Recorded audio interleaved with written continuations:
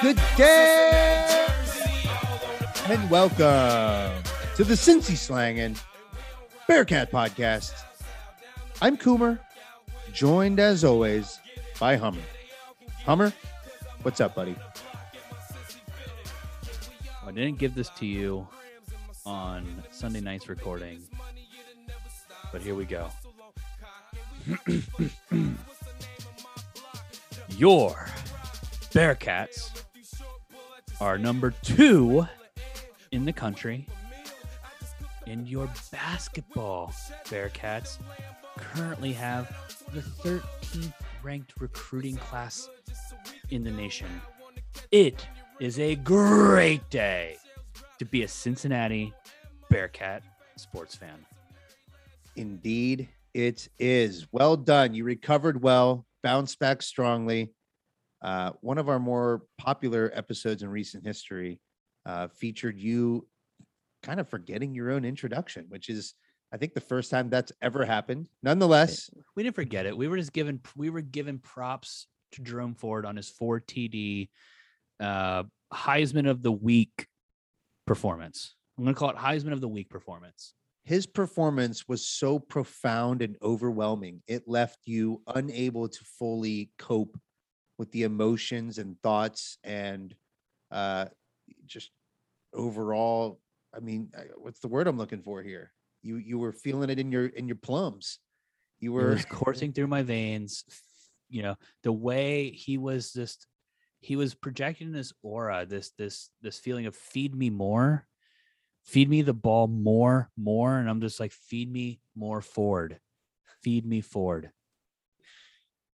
Jerome Ford was absolutely transcendent against Central Florida, but we are not going to revisit that topic this week. In fact, we are going to dedicate some time here today, Hummer, to the Cincinnati Bearcats basketball team. Yes.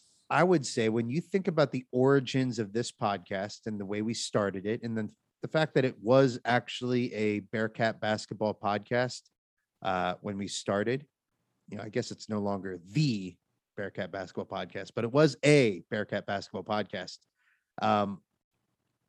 It's surprising to me that we're about 3 weeks out. I think the season is 20 days away technically. And I know it is because we shouted out Mamadou Diarra today on Twitter.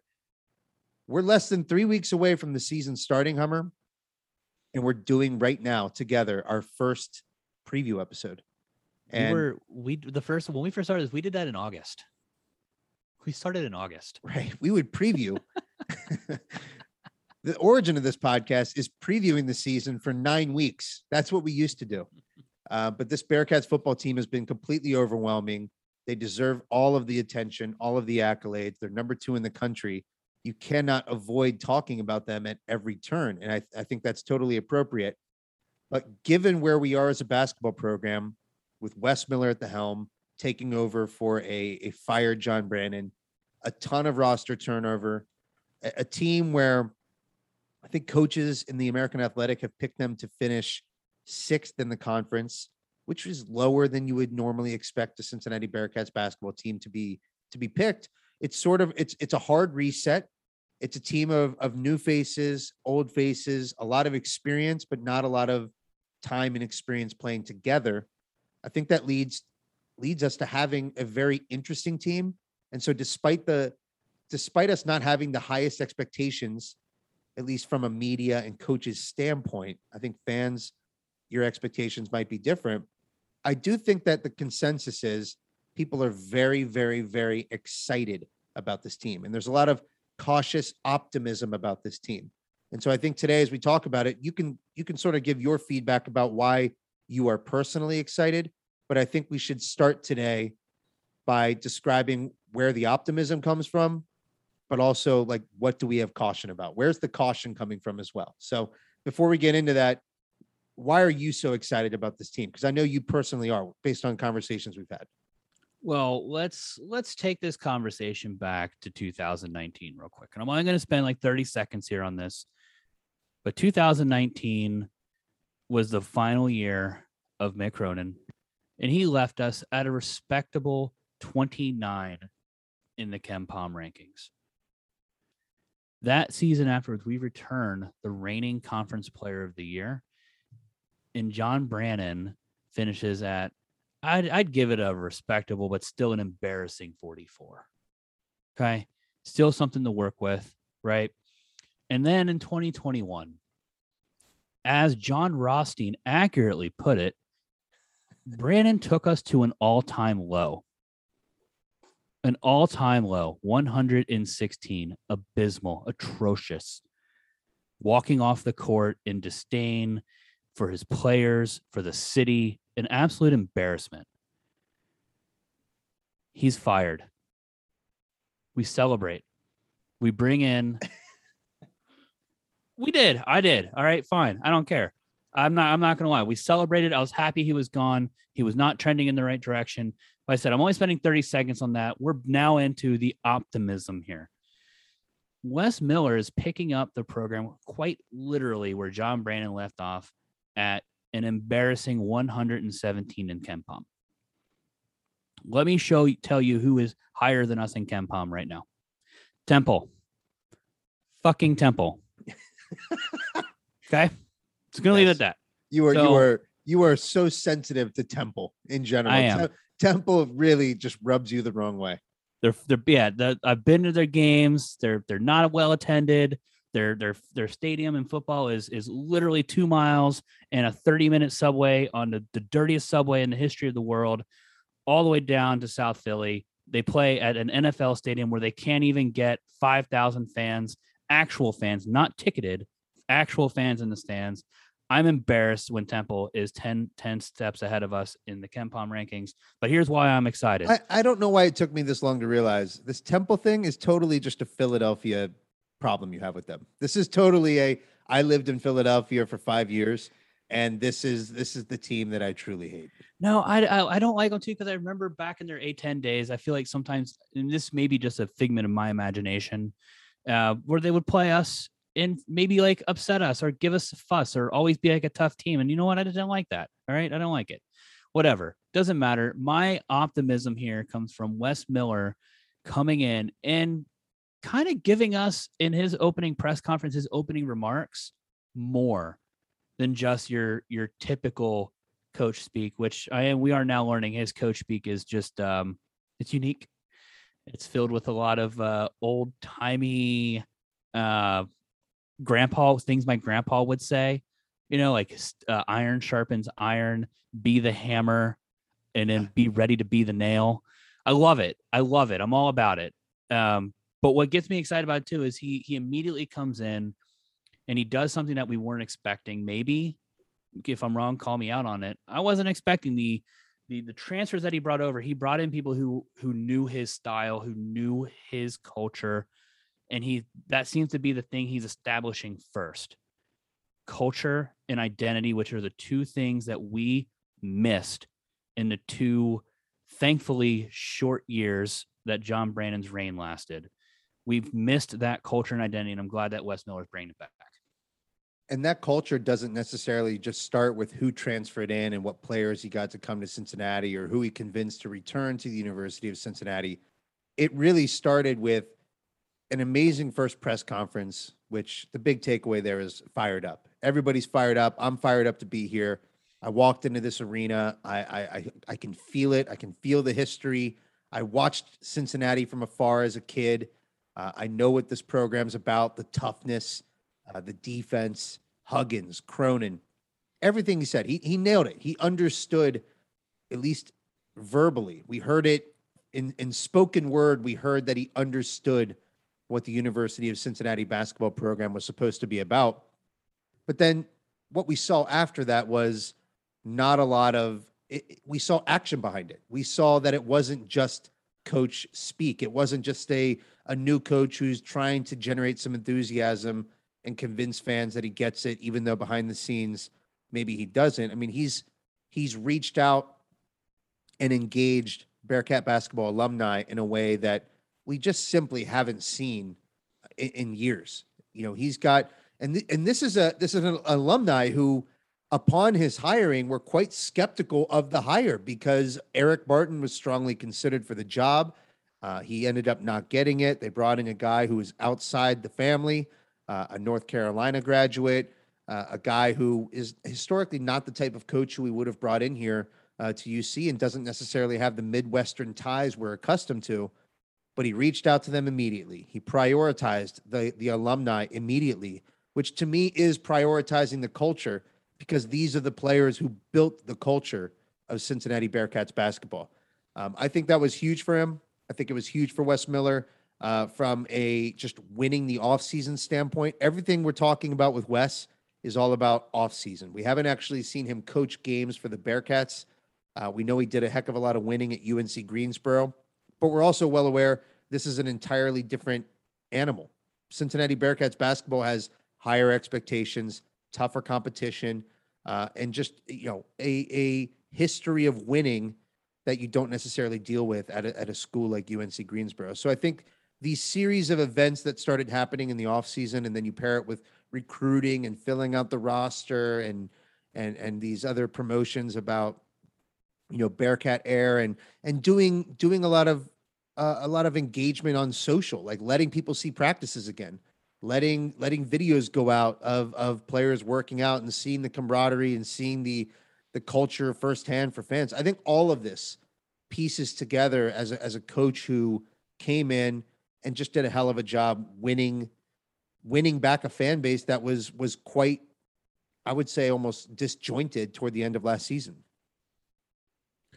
I mean, that's the perfect way to say it. He came in and he backed up his words. The biggest thing, and you hit this, what he did was reaching out to the former players. We heard about the call that he did. He's in the car. He's being driven around. He's in the car and he's doing a Zoom meeting, and he has all the former players, not just players though. He has former managers. Our friend of the podcast, Corey, sent on the call. Right. They're in there, not just players. He's reaching out to people who were involved with the program in the past on there. And then they even call him out about, former players, coaching staff. And he's like, I'm going to give everybody a chance. And he gets more than a chance. We have 2 former players. If I'm wrong, there are more. Kyle Washington and DeMar Johnson. Is there anybody else on the staff I'm missing? Ooh, you're putting me on the spot. I don't think so. I think those are the 2 former players that are part of the coaching staff for the Cincinnati Bearcats. And it's great to see that. We know that's something that DJ was going after for a long time. It's one reason he moved to Cincinnati was from Cronin, being on and Cronin wanted him on the staff. And so he was on Cronin's staff that final season. And then Cronin leaves, and so he's kind of left in limbo. And you would think that'd be a natural something that Brandon would want to take, but he didn't. But really, really impressed by Wes Miller with what he's doing. And then on top of that, from the recruiting front, he comes in and just kind of actually not unlike Brandon in this case. He crushed his first recruiting class. Brandon did. He did. We're going to we're bearing the witness of the fruit that he did bring us. He brought us Mike Saunders Jr. He brought us Jeremiah Davenport. He brought in good players, but Wes Miller didn't skip a beat with that either, with bringing us Daniel Skillings, Josh Reed, and Sage Tolentino. That's a great recruiting class right now. Sits at number 13 in the nation by a bunch of different websites. So that's great. I'm excited. But Coomer, I'm going to ask you the question first. What makes you, so we're talking about optimism from Wes. What makes you optimistic about what's going to happen on the court? Right. We need to talk now, not necessarily about what's happened in the offseason, but if you're going to be optimistic about the team, it's going to come down to their potential on the court. And I don't think that I look at this roster and say, hope is lost. We're projected 6th in the conference. There's no upside. I don't actually look at it like that at all. I think that most teams, coaches, media, they probably don't know really what to think about the Bearcats. If I'm assessing why I'm most optimistic about this team and the roster makeup at this point in time, it's defensively, the upside is very, very high. We're coming off a season where our defense was anchored by Chris Vogt. And Chris Vogt was a lot of things, but a defensive stalwart. A defensive stalwart, he was not. This is not someone who could protect the rim at 7 foot. He wasn't great off ball with helping. He wasn't quick. He wasn't able to. Who's replacing Chris Vogt? So Chris Vogt is basically being replaced by a graduate transfer, Abdullah Doe, who is one of the greatest shot blockers in college basketball. And at the center position, he is backed up. We're anticipating he is backed up by Hayden Koval, who is following Wes Miller from UNCG, who is also a top 3 shot blocker in college basketball. I think Hayden Koval actually might grade out even more positively than Ado in terms of shot blocking rates. But again, these are 2 guys who are 2 of the most elite shot blockers in the country. And so when you're designing a defense and you're funneling guys to the rim, or teams get to the rim, they're going to be deterred simply by the presence of these 2 young men. So first and foremost, those 2 players in particular give me a ton of optimism about what we can do defensively and raising our ceiling on that end. And they're not alone in terms of being players with defensive impact and defensive upside. Odi Oguama, one of our biggest losses this past season was Tari Eason. In my opinion, one of the most exciting freshmen to arrive at UC in some time, probably since Jaron Cumberland. It's a shame. It is a shame that he left. I feel like if he would have stayed, I think he had room for a star to shine really big here. I don't know what made him choose LSU. I wish him nothing but the best in his future endeavors. But if he happens to listen to this, wish you would have stayed, buddy. But good luck. And that concludes our Tari Eason talk. Tari Eason is essentially being replaced by Odi Oguama, a transfer from Wake Forest, 6'9", 225. Again, Wake Forest played in the ACC, high-level prospect, high-level player, a guy who isn't necessarily, that doesn't necessarily have the skill set of a Tari Eason, but he's 6'9", very good athlete, very good rebounder, can also, defend, block shots, steal. What you're starting to see and what I'm starting to envision is a team that has the front court, the size in the front court especially, and Victor Locken is a complete unknown, but we know the size is there, and we know that AJ McGinnis and Wes Miller, both last week during AAC Media Day, are making comments that seem to insinuate like this guy is doing some things on the court that you don't expect and that you don't see every day. So I think that front court is the first reason on the court that I'm very, very optimistic about what this team can be defensively. It's going to be very traditional from a Bearcat perspective of being defense first. It's going to be tough to score on us every single game. Well, that's also what gives me optimism here, is that we are going to be very, very tough defensively. We've already seen when Jeremiah Davenport wants to lock down and lock in. We've seen what the speed that can be challenging for defenders with Mike Saunders Jr. How he can stay in, if he really takes it to task and keeps guys in front of him, can be a very tough defender. So we're going to be very tough. We're going to be tough on that side of the ball, which is good. On that end of the court, I guess you could say. We're going to be a challenge for these players, which is why I think that sixth seed or rating or whatever they think the coaches picked us to finish is wrong. Because if we've seen anything from Bearcats like past to give us any indication of the future, is that when we play great defense, we're typically going to finish in the top 3 in the conference. And actually, that's where my optimism kind of lies, is that I don't think we're necessarily going to win the conference.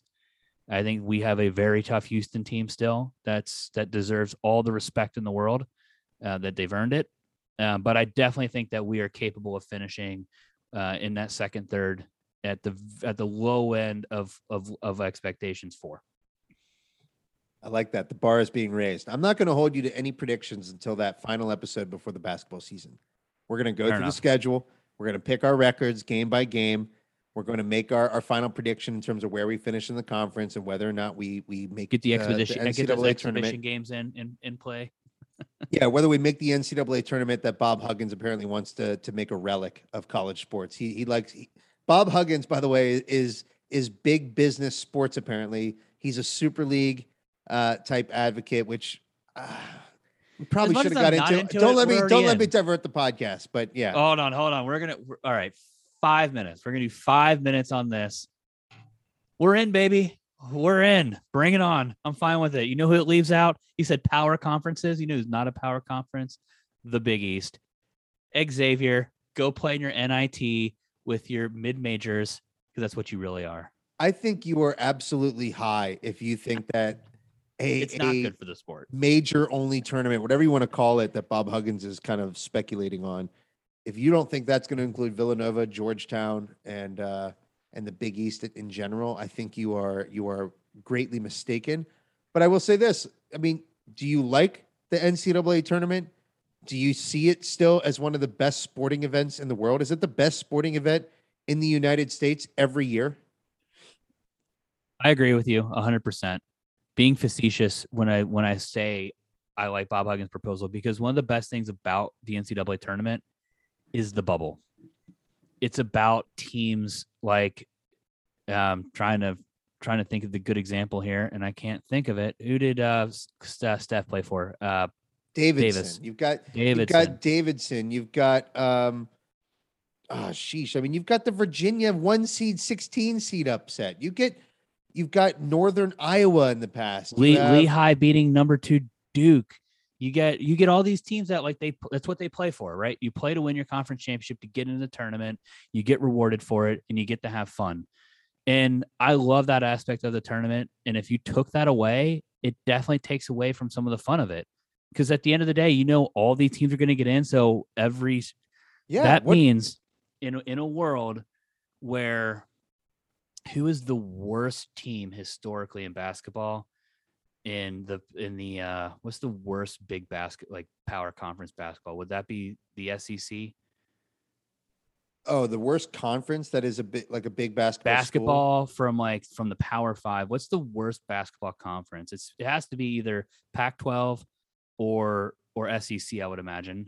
I think that's Alabama. A fair assessment. Alabama is usually pretty deep, pretty bad at Ole Miss is usually pretty bad at basketball. I was going to say Alabama is now a great team. Like right now, I know it's a bad example, but like Ole Miss is historically not a great basketball program. Who cares? They're automatically in every year for being terrible. Hummer, we've heard about this months ago. We talked about that interview we heard with John Skipper on the Le Batard show, where he basically he laid the groundwork. Like he basically predicted that this was going to be the move you would see from colleges to say, these big schools to say, we know there's a lot more money to be had if we just consolidate this into our club of five conferences, 6 conferences, whatever it ends up being. They can basically monopolize the money. It's kind of, he was speaking as someone from the perspective of a suit, a guy whose job it is to make as much money as possible. I was about to do the same thing. Right. So I don't know if you're one of the competitors and you're a guy like Bob Huggins, who has been, I don't know, had racked up 400 something wins at the University of Cincinnati in a conference like Conference USA. I don't know. It seems like you might want to have some sort of self-awareness as to the value of letting other conferences partake in this magical sporting event that generates billions of dollars every single year already. Again, billions of dollars. When it got canceled, would they lose $900 million? Like, come on, Bob, pull it together. Don't be such a greedy bastard. My Lord. It makes me upset. It just makes me upset. It's the nature of college sports that makes you upset then, because it is about the Benjamins, and that's what it's all about.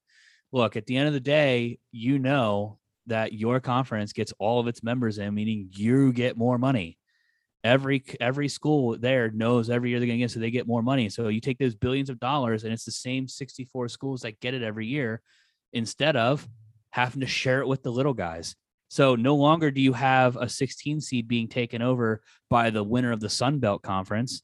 You no longer have I can't think of the college. I love this conference, in the Northeast. Either way, you don't have Lehigh College taking over a spot in the 16 seed. You have Vanderbilt taking over a 16 seed. You have Ole Miss taking over a 16 seed. You have K-State, because now we're going to be conference foes. They suck. You have them taking over a 16 seed.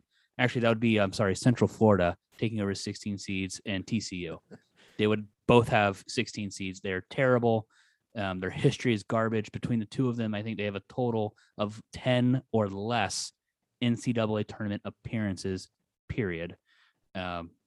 You can check my stat. I looked that up the other day. It is like less than literally 10 between the two of them.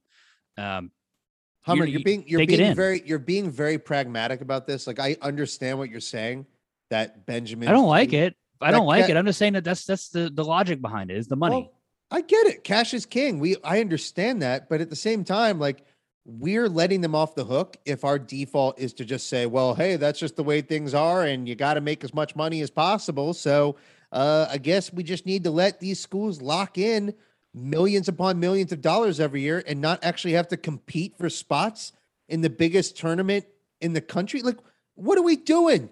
Compete. Earn your way into the tournament. You don't just get the handout of millions of dollars because you're a part of a certain club. Get the hell out of here. It's ridiculous. Don't let him off the hook with it's just about the Benjamins. Like, that is weak. We're doing that far too often. Fortunately, Europe completely revolted against that mentality with the Super League and soccer. They saw it and said, we don't care that you're the biggest revenue generators in the world. We don't care that you make the most money. This is a sport. It's competition. There's history involved. You don't just get to change the rules so that you get to make even more money. Again, there's already billions of dollars being generated in this. We have to say enough is enough and push back on this bullshit of an idea. And it's unfortunately coming from an absolute icon, a legend of the University of Cincinnati, someone I love and adore, but he's completely off the mark here. Let me take a step back from my pragmatism here. All right. Let me be an unabashed fan of college basketball for a few seconds here. Okay. And then we're going to get back to the Bearcats. Here. This started years ago. It's been going on forever with the never-ending cycle of greed, the Gordon Geckos of college sports getting together and saying, who are we going to raid next? Is it going to be the Big East, Conference USA, the American, whoever's next? Fuck them. All right. It's time to say no, because at the end of the day, what makes the NCAA tournament so special is what we've already mentioned. It's the bubble, the chase for the bubble.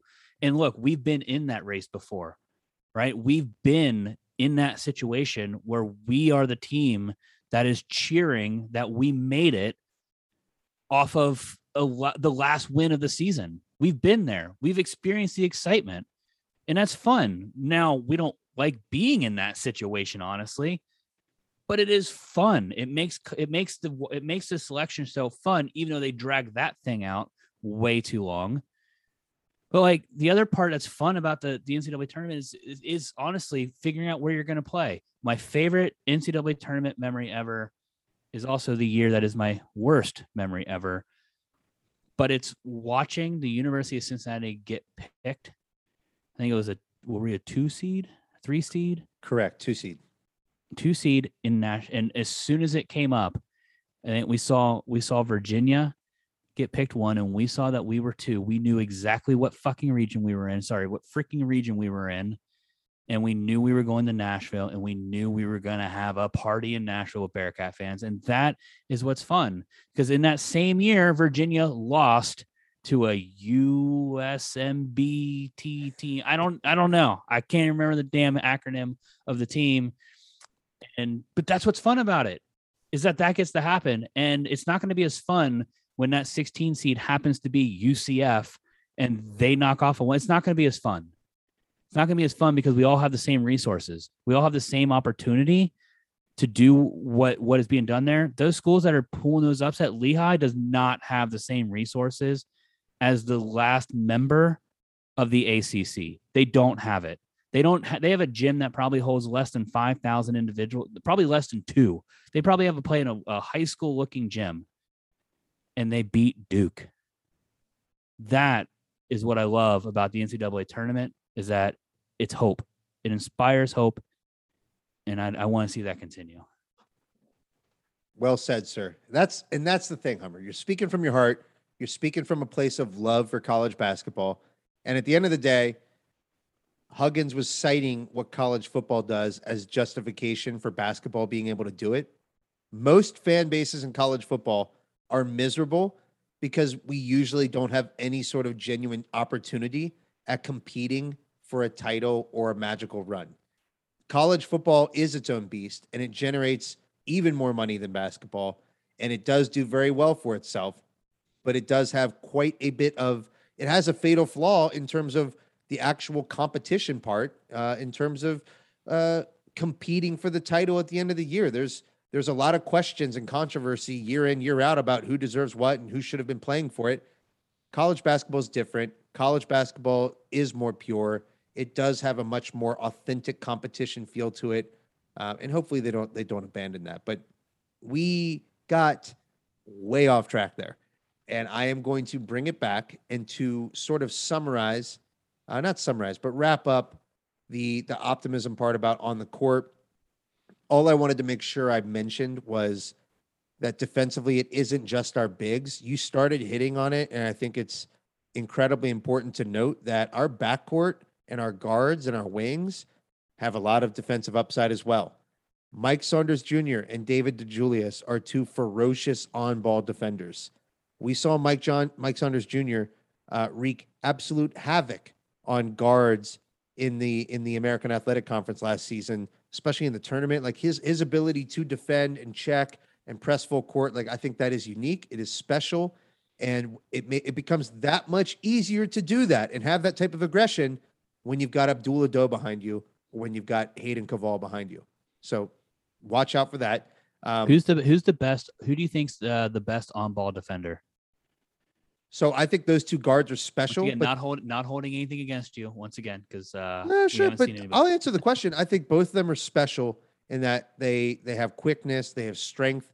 They're both lower body wise. They're incredibly strong, and that's a huge factor in being a good on ball defender. But they're both also about 6 feet tall. So I'm looking out for two guys in particular to be really, really special for us.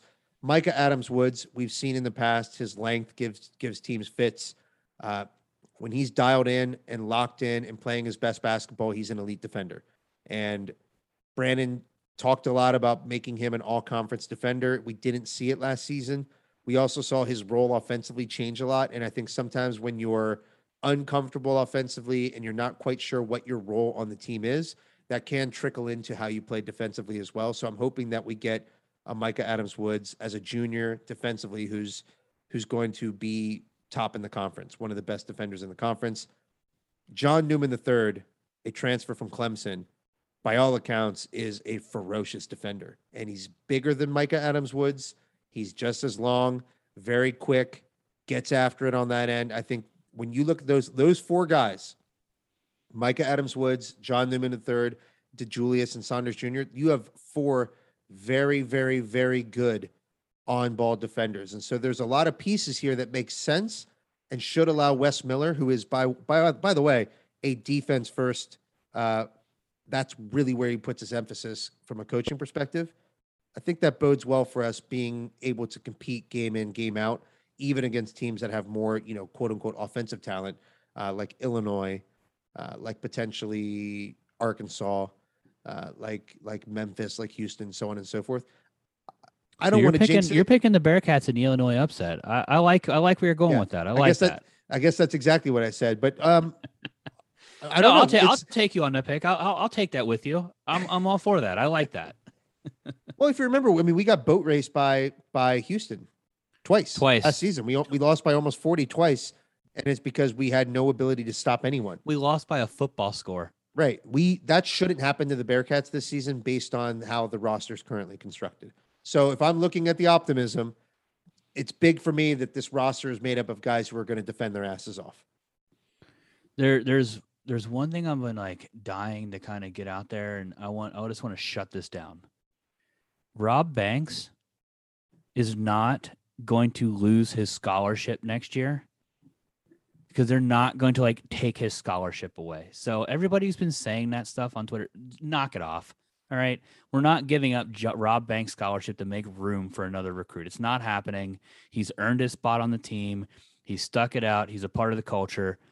Let it go. Now, how do you know that though? How do I know that? Because we're a school that has freaking ethics.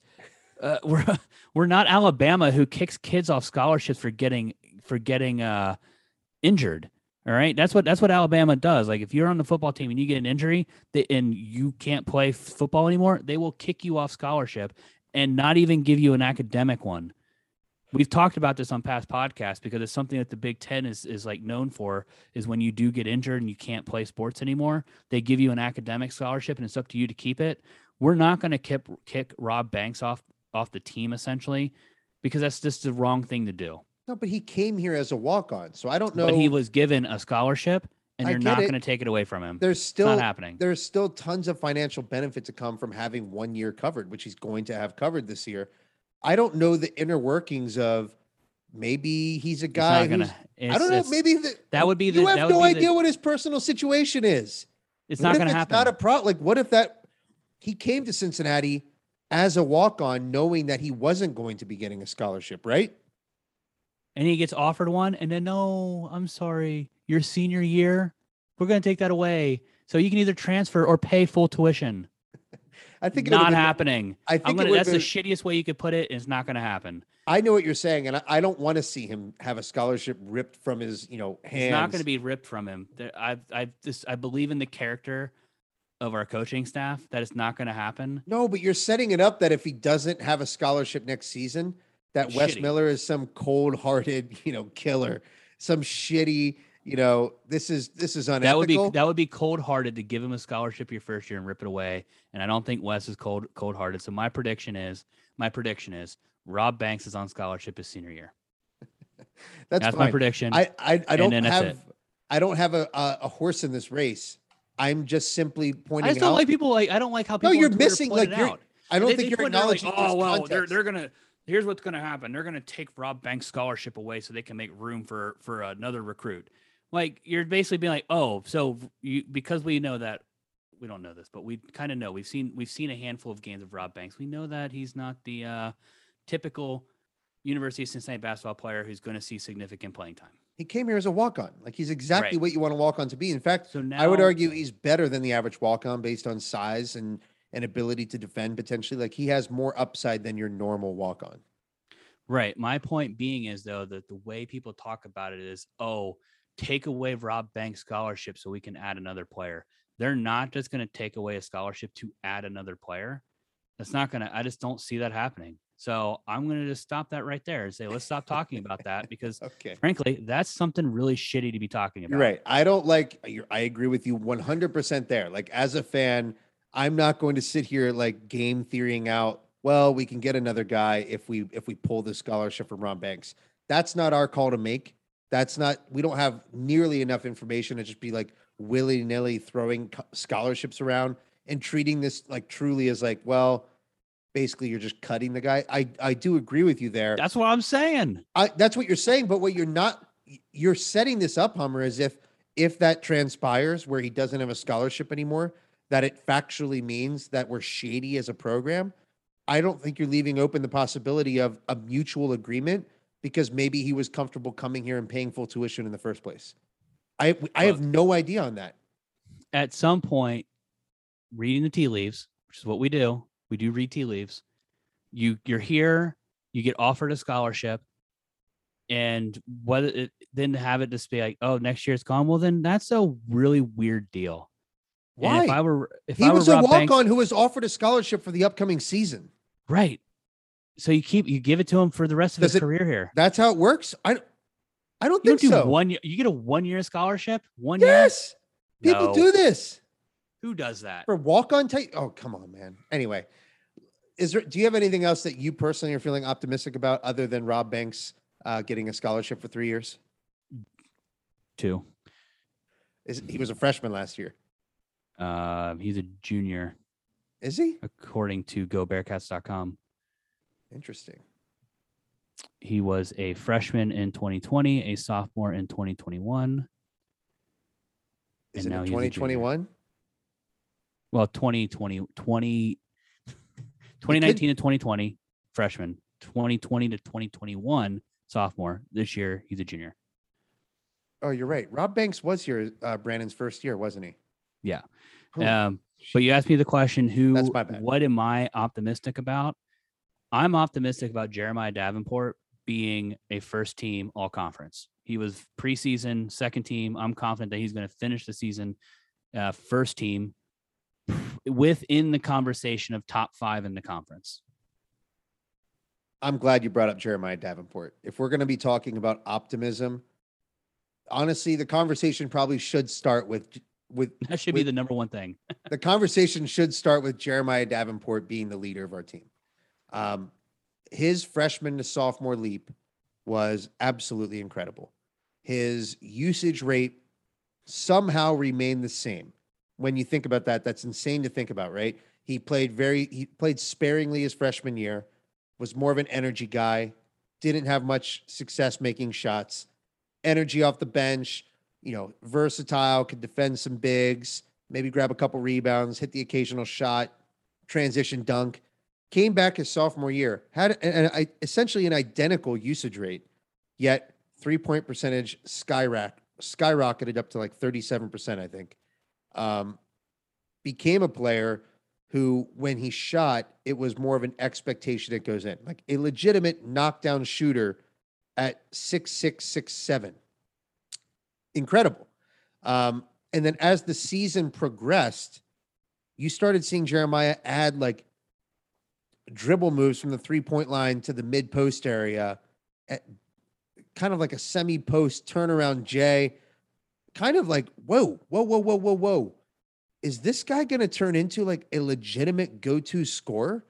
Because with his size, his shooting ability, that seems like it could be in the cards now. And we know that his work ethic and enthusiasm and love and passion for the game are truly unparalleled. And I think that bodes well for a guy who can see another leap in his junior season. And when he's the linchpin for the team, he can fix a lot of problems for us, I guess is all I'm saying. Well, you're not wrong. I mean, he definitely fixed a lot of problems. But I'll give you the props here because he was 37, rounding up 38% from 3, 58% rounding up from the field. His free throw percentage shootage is probably one of the better in UC recent histories, at a respectable 77%. I'm not going to argue with what he did. What I think he also brings is a little bit of the X factor.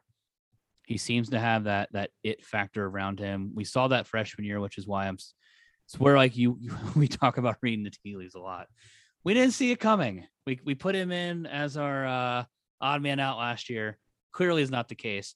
But if you read the tea leaves, his freshman year, every time he came in, he wasn't afraid to step up to the challenge, always came in with an energy. When he stepped on the court, it seemed to just uplift everybody 10%.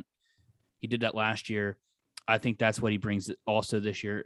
Just that's the intangible asset that he's bringing. He has this game, which is good and getting better, but he brings that it factor that he's a true leader for the squad. Someone who's honestly, he's going to be great. We have a lot of younger players who are going to be able to look up to him for that role model. And he also brings a lot of energy on the defensive side of the court as well. At FanFest, Jeremiah Davenport was casually dribbling down the court and pulling up in Jarrett Hensley's eye again and again and again and again. And I don't say that as a way to downgrade what Jarrett Hensley's doing, because honestly, he's a very exciting prospect. Sophomore, huge wingspan, shooting ability. Huge. Dirk Nowitzki turnaround. Like he was doing some freaky things at FanFest himself. But Jeremiah Davenport was far and away the most impressive player during a FanFest scrimmage. And I know it's a casual pickup scrimmage that's offense only, hard for big men to thrive. There's plenty of reasons you can say and dismiss that I should have any sort of opinion from that scrimmage. But it is nice to see your best returning player come out and show even more, right? I'm showing that I have a pull-up jumper in transition, a Puget. I'm showing you that I have worked on my handle. It's tighter this season. You mentioned the free throw percentage. He's not someone who got to the line a lot last year. If his handle's tighter and Mike Rayfelt got in the gym with this guy, which we know he did, and his athleticism and quickness and explosiveness go up a level, which they certainly can under Mike Rayfelt, well, what if he's getting to the rim now? What if he's actually getting to the line and getting easier points, plus the 3-point range, plus the ability to not necessarily need the ball to be to be an elite scorer? Don't be honey dicking me here. The gravity he'll have as a shooter, where the defense has to always know exactly where he is. All I'm saying is the sky is the limit with Jeremiah Davenport. When you factor in that attitude, you mentioned our miss in terms of him being the odd man out. The lesson learned from that is, hey, if someone loves basketball this much and has this type of charisma and energy, and it's absolutely transferable to the rest of the team, you can't sleep on a guy like that. And Jeremiah Davenport is a coach's dream. You can tell he already has an amazing relationship with Wes Miller. And of course, Davenport being our best player, the leader of our team, is a reason for optimism. What you just said there, that love of basketball, is why you can't sleep on Mason Madsen either. No doubt. Cannot be sleeping on him. He's another reason for optimism. I think we're going to have to split this one up into two. Like, we're going to have to give you the reason why we're not optimistic next podcast, because I'm just brimming with optimism here as we're going through this. Mason Madsen, you showed the video. I think it's still on Twitter. You might have to search through our tweets at some point to find it. But you posted a video of him making how many? Was it 21? 20? He had a 24-point round in, I think, the first round of the 3-point competition. And when he was getting hot, he was getting hot. His shot looks like it's improved. His confidence is brimming. We've seen the videos of him actually dunking balls now, which I do not expect him to be a prolific dunker, but we've seen it happening. 40 plus inch vertical. Yeah, 40-inch vertical. He's gonna throw it down when he gets a chance. Throw it down. Throw it down, big man. Throw it down. Yeah, so I'm excited about him though, especially because we're hearing about the stories coming out, or stories or anecdotes about Wes Miller being like, "Hey, Mason, you don't need to be the guy who just catches the ball and shoots. Work on the off the ball game, or the dribble game." So I'm excited to see what he can do. Optimism there. Well, we can probably curb optimism, kind of wrap it up and summarize it with saying, because it doesn't mean we're not optimistic about these other players, but you mentioned Mason's love of the game. AJ McGinnis was on the podcast with us last week, and the thing he said about the team culture, it was as if these guys needed no time to gel and love each other and kind of build that camaraderie that you need in an elite basketball program. They already have it. I mean, it's you can see it visibly when you watch these amazing Eichel Davis videos that they put out about the team practicing and playing together and kind of being bought in for each other. But look at the leaders of the team. Look at a selfless player like Shuey, who has never been about himself and always willing to just make the right play and play whatever role is necessary to try and win games. Look at Jeremiah Davenport, who we just talked about being one of the most,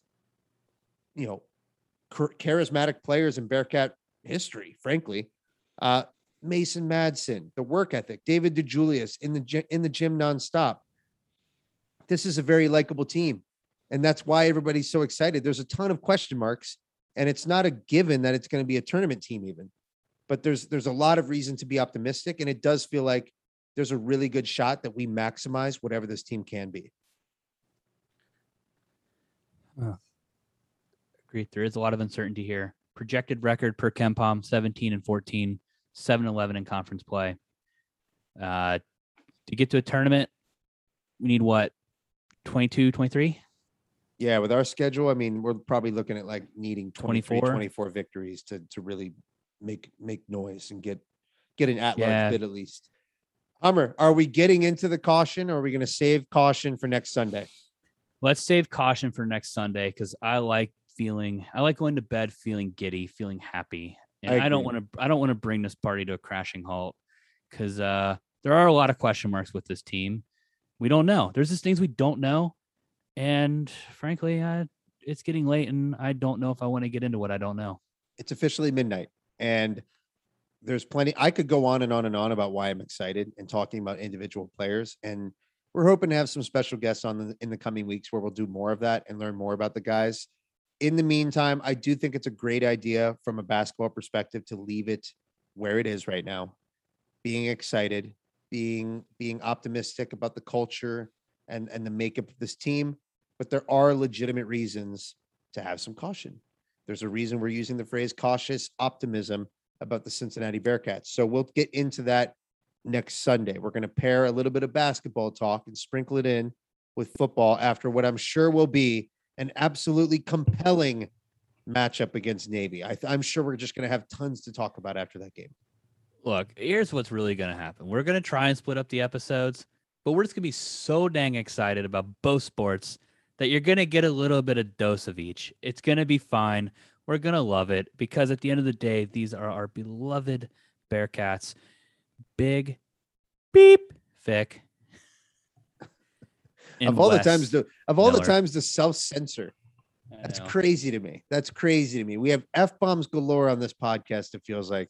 3. And you're not willing to say big. There was 3 at most. I can remember 2 of them. So there's 2 that I'm confident. 3, there's maybe a third one sneaking in. Trying to keep down to minimum. But either way, look, this is an exciting time. I'm sorry for being passionate. Sorry for loving my Bearcats. I'm sorry for partying. Sorry for partying. This is what happens when we record a podcast starting at 10 p.m. I'll just say that now. Hummer, without further ado, let's get into the Sam Elliott segment and talk a little gambling for the upcoming Navy Cincinnati matchup. We are now joined by Sam Elliott, gambling guru, the Semantics on Twitter. Sam, welcome back to the Cincy Slang and Bearcat podcast. It's a pleasure to be here with the two of you once again. And you don't sound excited. Yeah, that was incredibly mellow. To be a Bearcat. Incredibly mellow. That's something I noticed actually last week. I wanted to give kudos to Hummer. Stepped in admirably. Did a good job hosting the podcast for the first time in his young half of it. We only had half of it. That's right. I did enjoy how you seemed like you had some butterflies. You seemed excited. You seemed nervous. It was good tension in the air, I think, from you hosting. What was the experience like? Let us in the mind of Hummer. I mean, my head's getting a little big. One day I'm thinking about, a promotion. Right now I'm just a VP of Cincy Slangin', so I'm gunning for CEO. I'm gunning for it. I thought it was funny. We're just going to lay it all out there, Hummer. The first thing you talked to me after recording the podcast, and I think the first idea you floated to me was like, it's probably not a bad idea for me to go full cowherd sometimes, just record like a 15-minute segment by myself.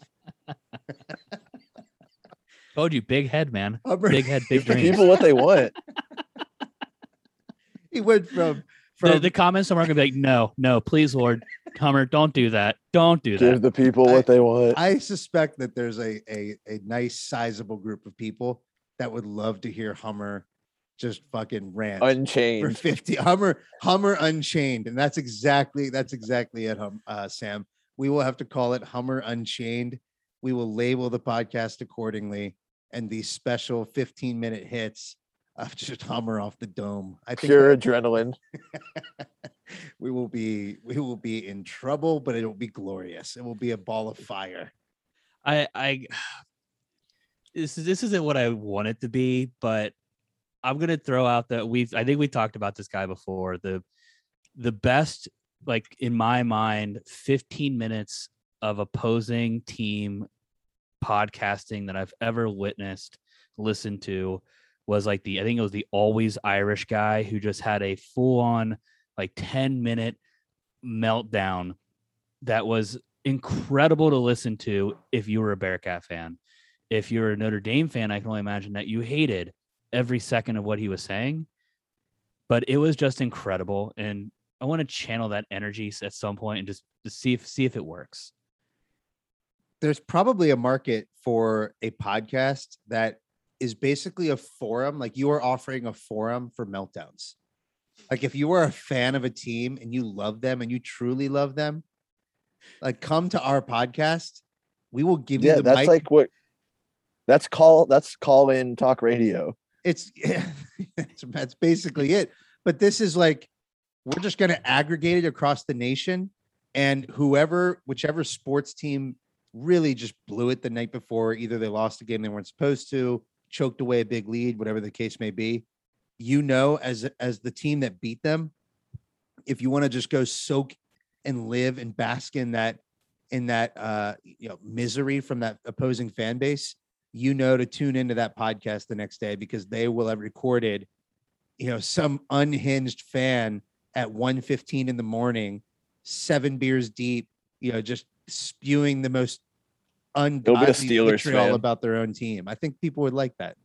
We have the mechanism to do this. I have a work phone that I do not use. Like that phone number attached to my work phone is not my phone number that I use for work. We could just troll people on Twitter, convince them, trick them into calling this phone number to leave their opinions. Just like the voicemail, just post that phone number out to Twitter. Anybody can call it at any time, and we will we'll read it. We'll let the listeners bask in the gloriness of what happens on that voicemail. The other thing I want to start doing while it's on my mind, when you guys are leaving reviews, leave reviews for the podcast on iTunes. If you leave us a 5-star review, and in that 5-star review, you put a question in there, we will read your question and answer it, no matter what the question is. The cheapest bribe or incentive. I'm not even sure. Is that a true incentive to leave us a 5-star review? Yes. Ask us anything in the 5-star review. We will read them. Look, we're approaching 1,000 followers on Twitter. We're going to have to gear up. We're getting excited about it. So we want to get some reviews out there on air, and ask us some funny questions, ask us some serious questions, whatever you want. We'll read them live. The last thing I'll say before we get into the actual meat and potatoes of this podcast, which is gambling, we do have a special guest lined up to celebrate essentially our 50,000th download of the podcast, which is coming up very, very soon. And I'm just going to refer to him as Listener One. That's what we're going to know him as. Listener One will be joining the podcast to tell his story of UC fandom. And I think folks are really going to enjoy it. It's a unique story. I personally am captivated by it. I'm looking forward to learning more about it. That's a little tease for our 50,000th stream. So the more downloads we get, the faster we'll get to that captivating and compelling interview. Without further ado, let's get into Sam and talk some gambling. That was such a tease. Another bribe, but that was an incredible digression we just went through there, all because Hummer hosted a podcast. Sam, let's get into gambling. So before we get started with kind of the lines for Navy and whatever other lines you want to share with us, give us an update as to where we stand on the season with our units. Oh, so many units. Of course, that's what you guys want to start with. Yeah, man, I want to see how big my units are. I thought we always started like this. This is not what the people want to hear about. Do people not want to update? What are we doing it for if we're not going to keep track of it? Yeah, I thought we had something on the line here. Isn't there Hummer's up big. 8-2 on the year. If you're following Hummer's bets, you're raking them in. Hummer's up 8. They're 7.6. Coomer, you're behind at plus 4.6. And your boy is positive. We're in the green +1. How convenient that you are now magically in the green after 1 week, and I thought you were in a tremendous hole. So that seems fishy at best. Tremendous is a bit. Sam, you are low energy right now, bro. I'm gonna need you.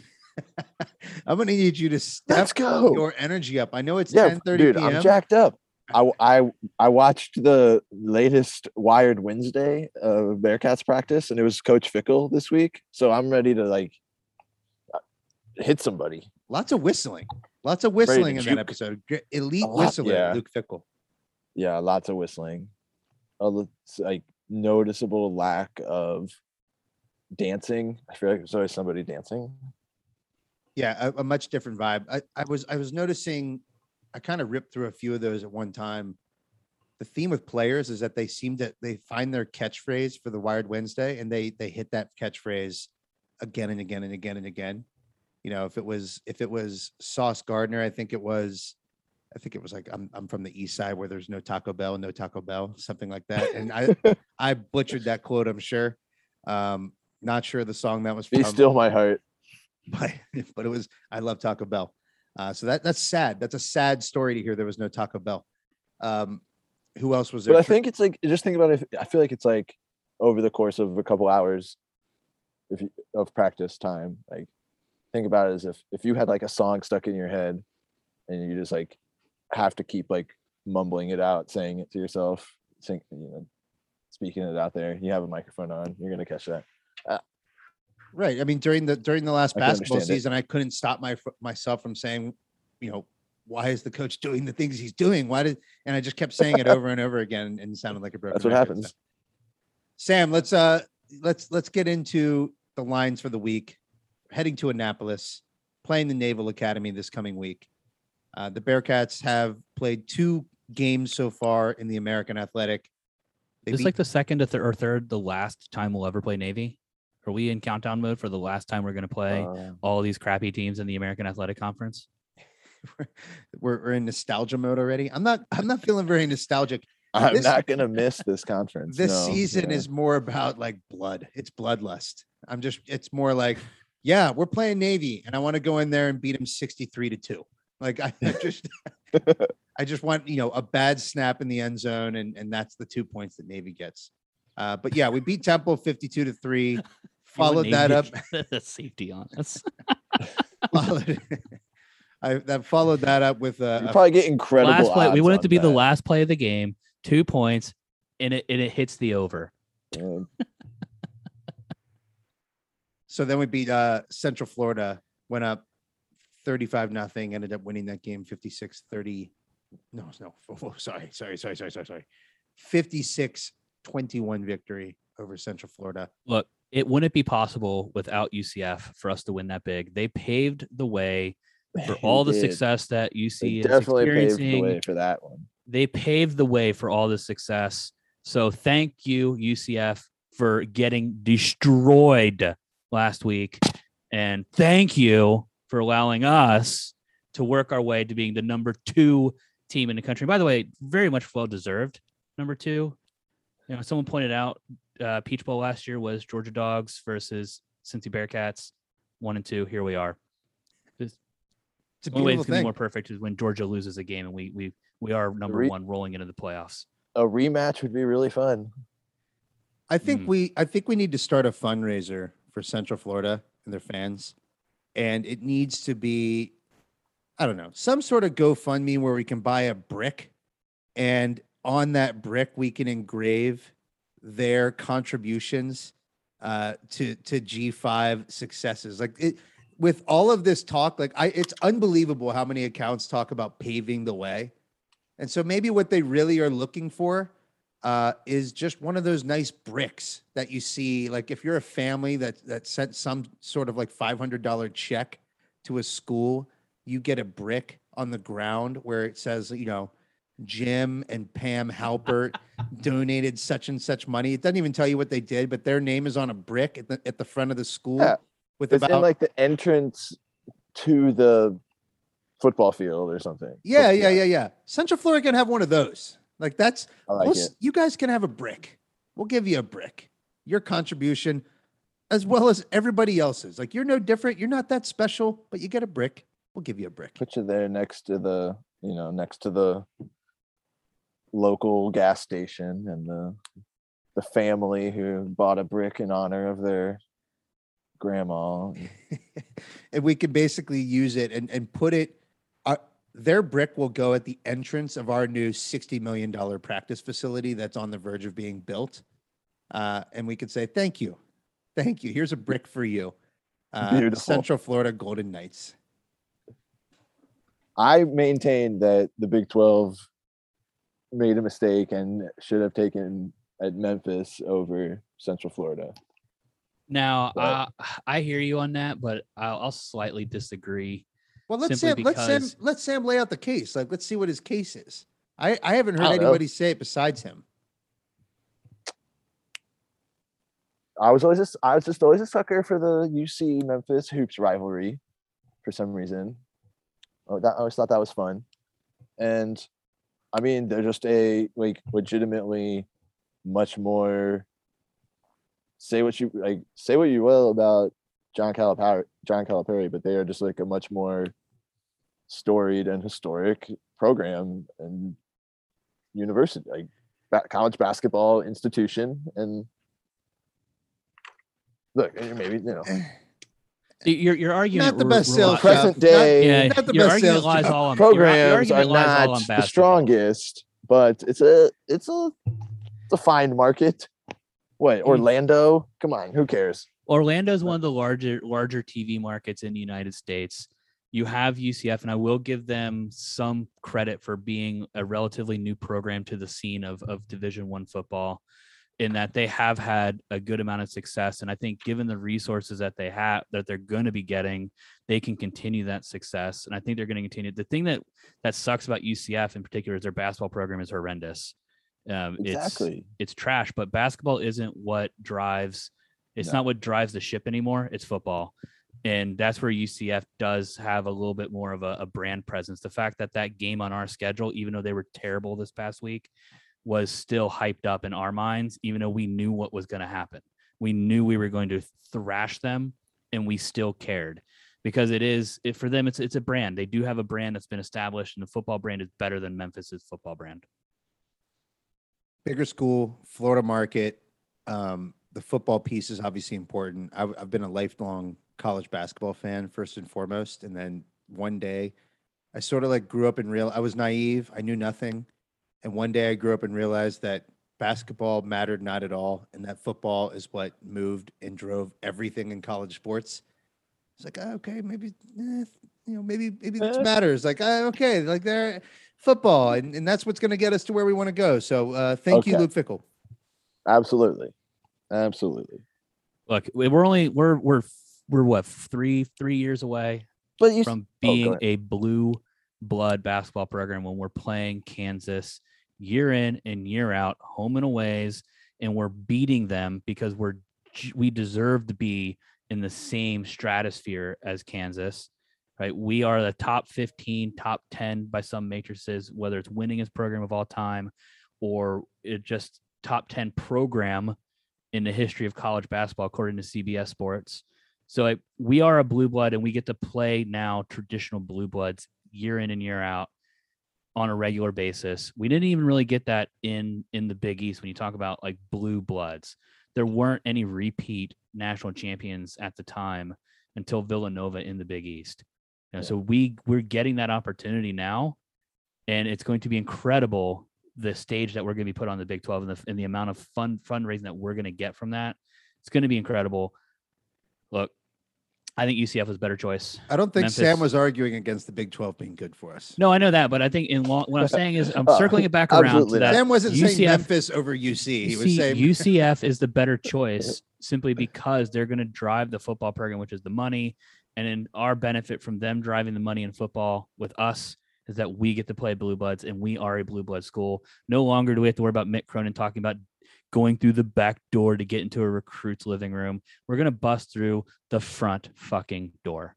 All right. Wes Miller is going to bust through the front door of these recruits, and it's going to be amazing. We're going to win a national championship within the next decade. Wes Miller's not coming through the front door. Wes Miller's been invited in through the garage. Like, he's already in the car. They pulled him in.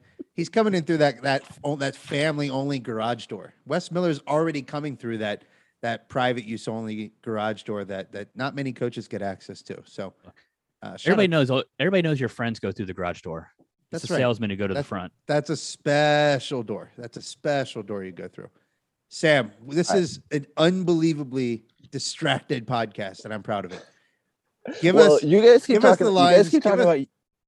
We've been dying to talk basketball. Talking about Central Florida being good. However, they lost to Navy of all people. Bring it all back around. Navy is 1-5 on the season, and their one victory is over Central Florida. They were a 15-point underdog in that game. But yeah, so since then though they have lost, covered but lost to Southern SMU, and And Lost then to Memphis Memphis. beat them by Covered but lost. 18. covered but lost at Memphis. Yeah, but So so you're they're saying we got 3-3 two covers? against the spread on the year. But yeah, Mem- their Navy just not a good team. Running the triple option, so once you get behind, it's really hard to come back. So Cincinnati gonna pound it on early and often. Give me the lines. This game's Tell, over. like, what This are we game's looking over at? by halftime. What are we Once looking at again. here? What's Cincinnati's? What's the Oh. line at? What's the over They under? opened at 24. Bearcats by 24. Right now, sitting at like 27 and a half. This went to like 28 at one spot. So like right at that like 4 touchdown mark once again. And over under right at 49. So hovering between 48 and a half to 50. Like I'm gonna go either. I'm not gonna go broke this game, but I know I'm gonna parlay all my units onto the UC covering and the over. Let me give you the full little menu of other. Well, they fun won't let me stuff. parlay the quarter one, so Just for the first half, because this one's been fun and consistent. This week it's 14 and a half. Over under of 28. I don't know. I like that one you never know about, but 14 and a half. Unless Navy really does go on a good 10 plus minute drive, that seems very doable. Yeah, Navy's strategy is certainly going to be keep away. And once again, this is the same. I swear, these are the same every week. The first quarter, you get Bearcats by 7. Over under this week is 10 and a half. I guess they think if Navy gets one possession, it could take that majority of that first quarter. But I'm sorry, I'm not that worried about it. I feel like this defense can get their act together and learn how to cover a triple option defense offense. Yeah, unfortunately, it can't be that much of a we challenge. saw them last year with it, and we didn't really struggle against it. So I don't think I'm too worried about our ability to stop Navy. The only thing that does scare me about this game, one thing that scares me, and it's because Purdue has me terrified with their ability to always upset people every year.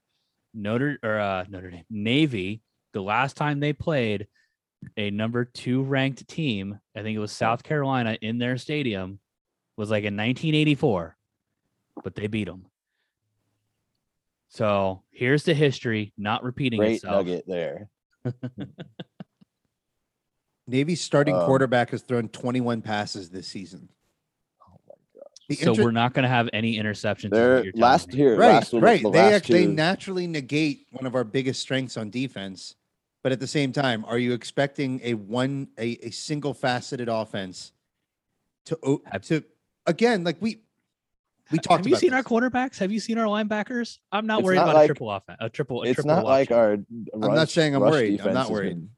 it's not like our rush defense has been bad. So No, it's been quite good. I would say the Navy over under team total, like the team total for Navy is 9.5.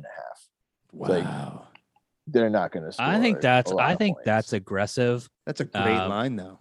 No, I think it's a terrible line. I mean, if you're betting it, yeah, take the under.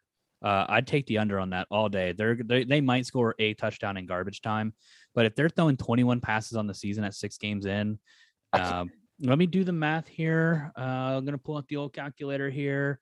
21, 6. That's 3.5 passes a game, guys. 3.5 passes a game. They're gonna be running the ball on the ground. They're gonna get stuffed. We're gonna see Sauce just make some crazy tackles all game. The big dogs are going to eat, and they're going to score much less than 9. By much less, they might score 3. They're not going to score the triple option against us. They're going to have to start. They're going to have to pull something out of the playbook, which they probably don't have. So yeah, team total 9 minus 9. I'm taking the under on that. Well, the Bearcats team total, real quick, 37.5. So over. That seems. That's the one I'm slamming. Everything Yeah, put Everything is just a matter of how many possessions Navy's offense They're going lets 3 and you out. I'm not have. worried about it. But exactly, if you're not worried about that, then the number of possessions should certainly lean towards overs on offense, right? At the end I of the would day, assume so. I don't. There's no reasonable path for Navy to make this a game. There's just not. Can they put a drive together? Probably. Probably they can probably put a drive together, especially when 35-0 leads happen. I love the Bearcats over on 37.5. I think to me, that feels a bit like a layup. So mark me down for a unit on that over. Also mark me down for a Bearcats to cover 27.5 or 28, wherever the line is right now. I am very happy to take those. And honestly, I'm going to go with the Navy over. I'm going to take Navy over 9.5 as well. Who are you? I'm allocating 3 units on this game. Bearcats over on their total, Bearcats to cover, and also Navy to shock the world and to go over 9.5. That's I like it. embarrassing. Who knows? I don't like that at all. That's I don't like embarrassing. it, but I like that you like. I like that you are I confident respect in your your I respect choices. your opinion as a human Respect your being. I'm going to stay even if away that from the opinion is Navy wrong. team total personally, but you do you, my man. I will be putting my money where my mouth is, literally, in this week. I'm going to. I believe in these 3. No, don't do it. Hummer's been begging me not to. It's happening. Don't this do it, week. man. No, not this week. Do it for basketball, man. Don't do this. Guys, look, there is this thing. We've talked about this in the past. It is real. It's called the Coomer Jinx.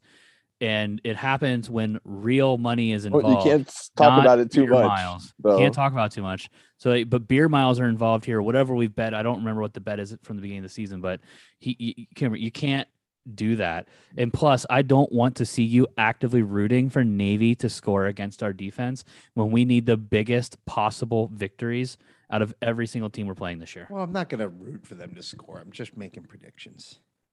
Okay. Yeah, you're making predictions, but you're talking about I'm going to put some money on. Now you're going to be like, oh man, if Navy doesn't score this field goal, all right. Well, maybe I lose. If it makes you feel better, I'll just do Cincinnati to cover, and I will also take the Cincinnati over.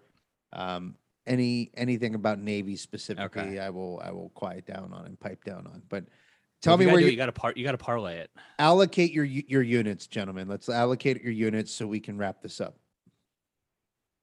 Going with the tried and true staples. All hit last week. They're going to hit this week. Cover for the game. Cover for the first half. Bearcats cover for the first quarter. -7. That's too easy.